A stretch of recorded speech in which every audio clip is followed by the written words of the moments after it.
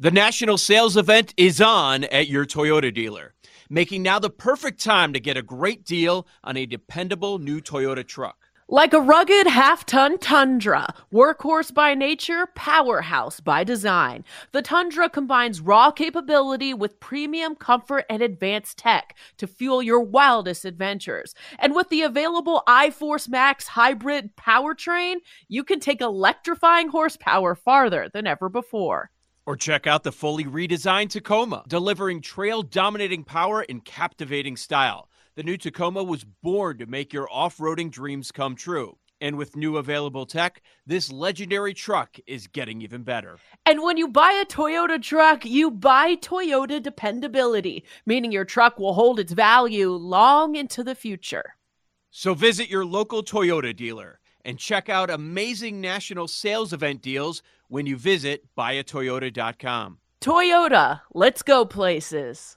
Let Tend Dental make your dream smile a reality. We offer a variety of top-rated treatments, including Invisalign aligners. And for a limited time, Tend is offering $750 off orthodontic treatments. Offer valid through January 31st, so don't wait. Visit hellotend.com/sale. That's hellotend.com/sale. And book your free consult today. It's time for Aaron Hawksworth to take us off the board.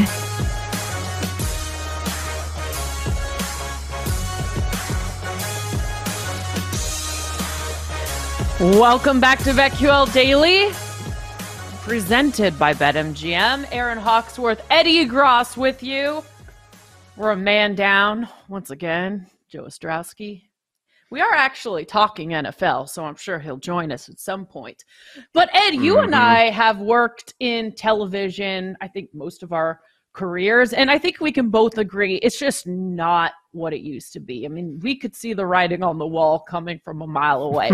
Ratings have been way down, pay cuts, people being laid off. It's just not. We hear about the glory days, when sports reporters, got to ride on the team's private jets and get the company credit card. Those days are gone. I mean, it's just not as glamorous as it used to be. And now we're seeing a shift. And I think, executives are trying to figure out which direction it's going. But it seems like the streaming exclusively era is here as more and more people are cutting the cord and using different options. So now NBC Universal has reportedly paid the NFL $110 million for the rights to show one wild card game exclusively on Peacock, which is really interesting because there's not like one show that brings in the type of ratings like an NFL wild card playoff game would. So I'm excited to see where this goes, and surely if it is successful, I think we're going to see more of this. Even if it isn't successful, I think we're going to see more of this, in large part because I think more media companies are evolving or morphing to streaming services because it's such a dogfight in that medium right now. Netflix, started to, peak in terms of its earnings, and it didn't seem to matter very much. The idea of producing just a ton of content just to put on streaming services, whether it's Peacock or Netflix or Hulu or whatever, that seems to be how we want to operate now. I mean, heck, not to digress too much, I hope, but we have a writer's strike here in LA because in part of streaming services, where previously you had all of these shows that would last a long time, and then you'd put them in syndication, and then writers would get paychecks because Modern Family would air a rerun at 12:35 at night in Baltimore. And then you got to check for that. Well, now with streaming services, you don't do that anymore. And so because media companies really want to make these streaming services work, they're willing to go to great lengths to, find something to put on there that's going to be popular in some way, shape, or form, so that they can get other people to be reminded that Peacock exists and check out their programming. The thing to me that's most interesting here, Aaron, is, and I don't want to sound ageist at all, but, the generation above us they may not much care about streaming services, or want to go through the trouble of downloading Peacock and then having a smart TV to get to Peacock to watch said football game. And that, to me, is where we're going to see, a real fight, I think, between those who are used to the comforts of television. Even if you cut the cord, you still know how to operate YouTube TV or whatever. But I think that fight is just beginning, and it's possible it could get ugly.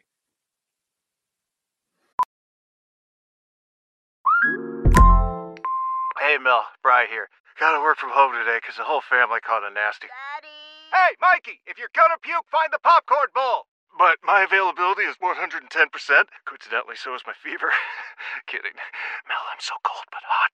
But I'm gonna get you that budget just as soon as...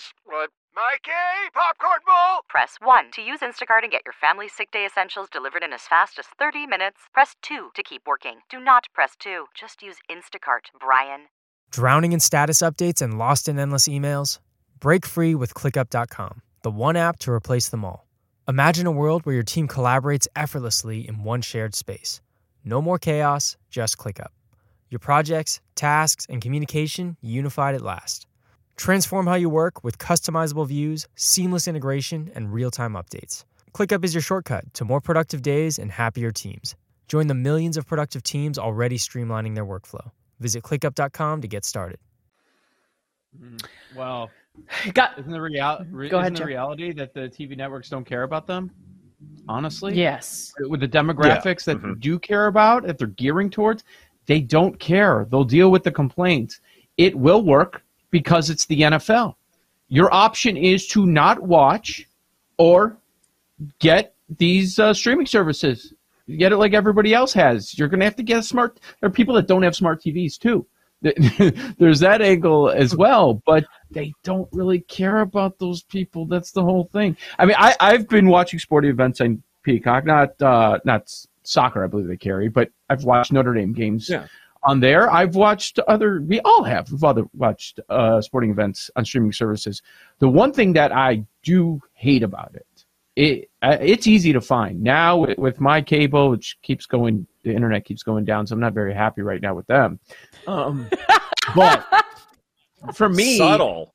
You just go, yes, Xfinity. You just go over to apps, and it's all right there. The part that I don't like is if I'm in a room that does not have multiple monitors, it is a pain in the backside if I want to flip over and check on another game or something else on TV, or just to even something as simple as going to the guide about seeing when something is coming on or what other sporting events are occurring right now. It is a real pain in the butt to do that. And so what happens, I'll do it once. I'm like, what a pain. And then I don't do it again. But they win because now I'm not leaving them. So I don't know that that's ever going to change.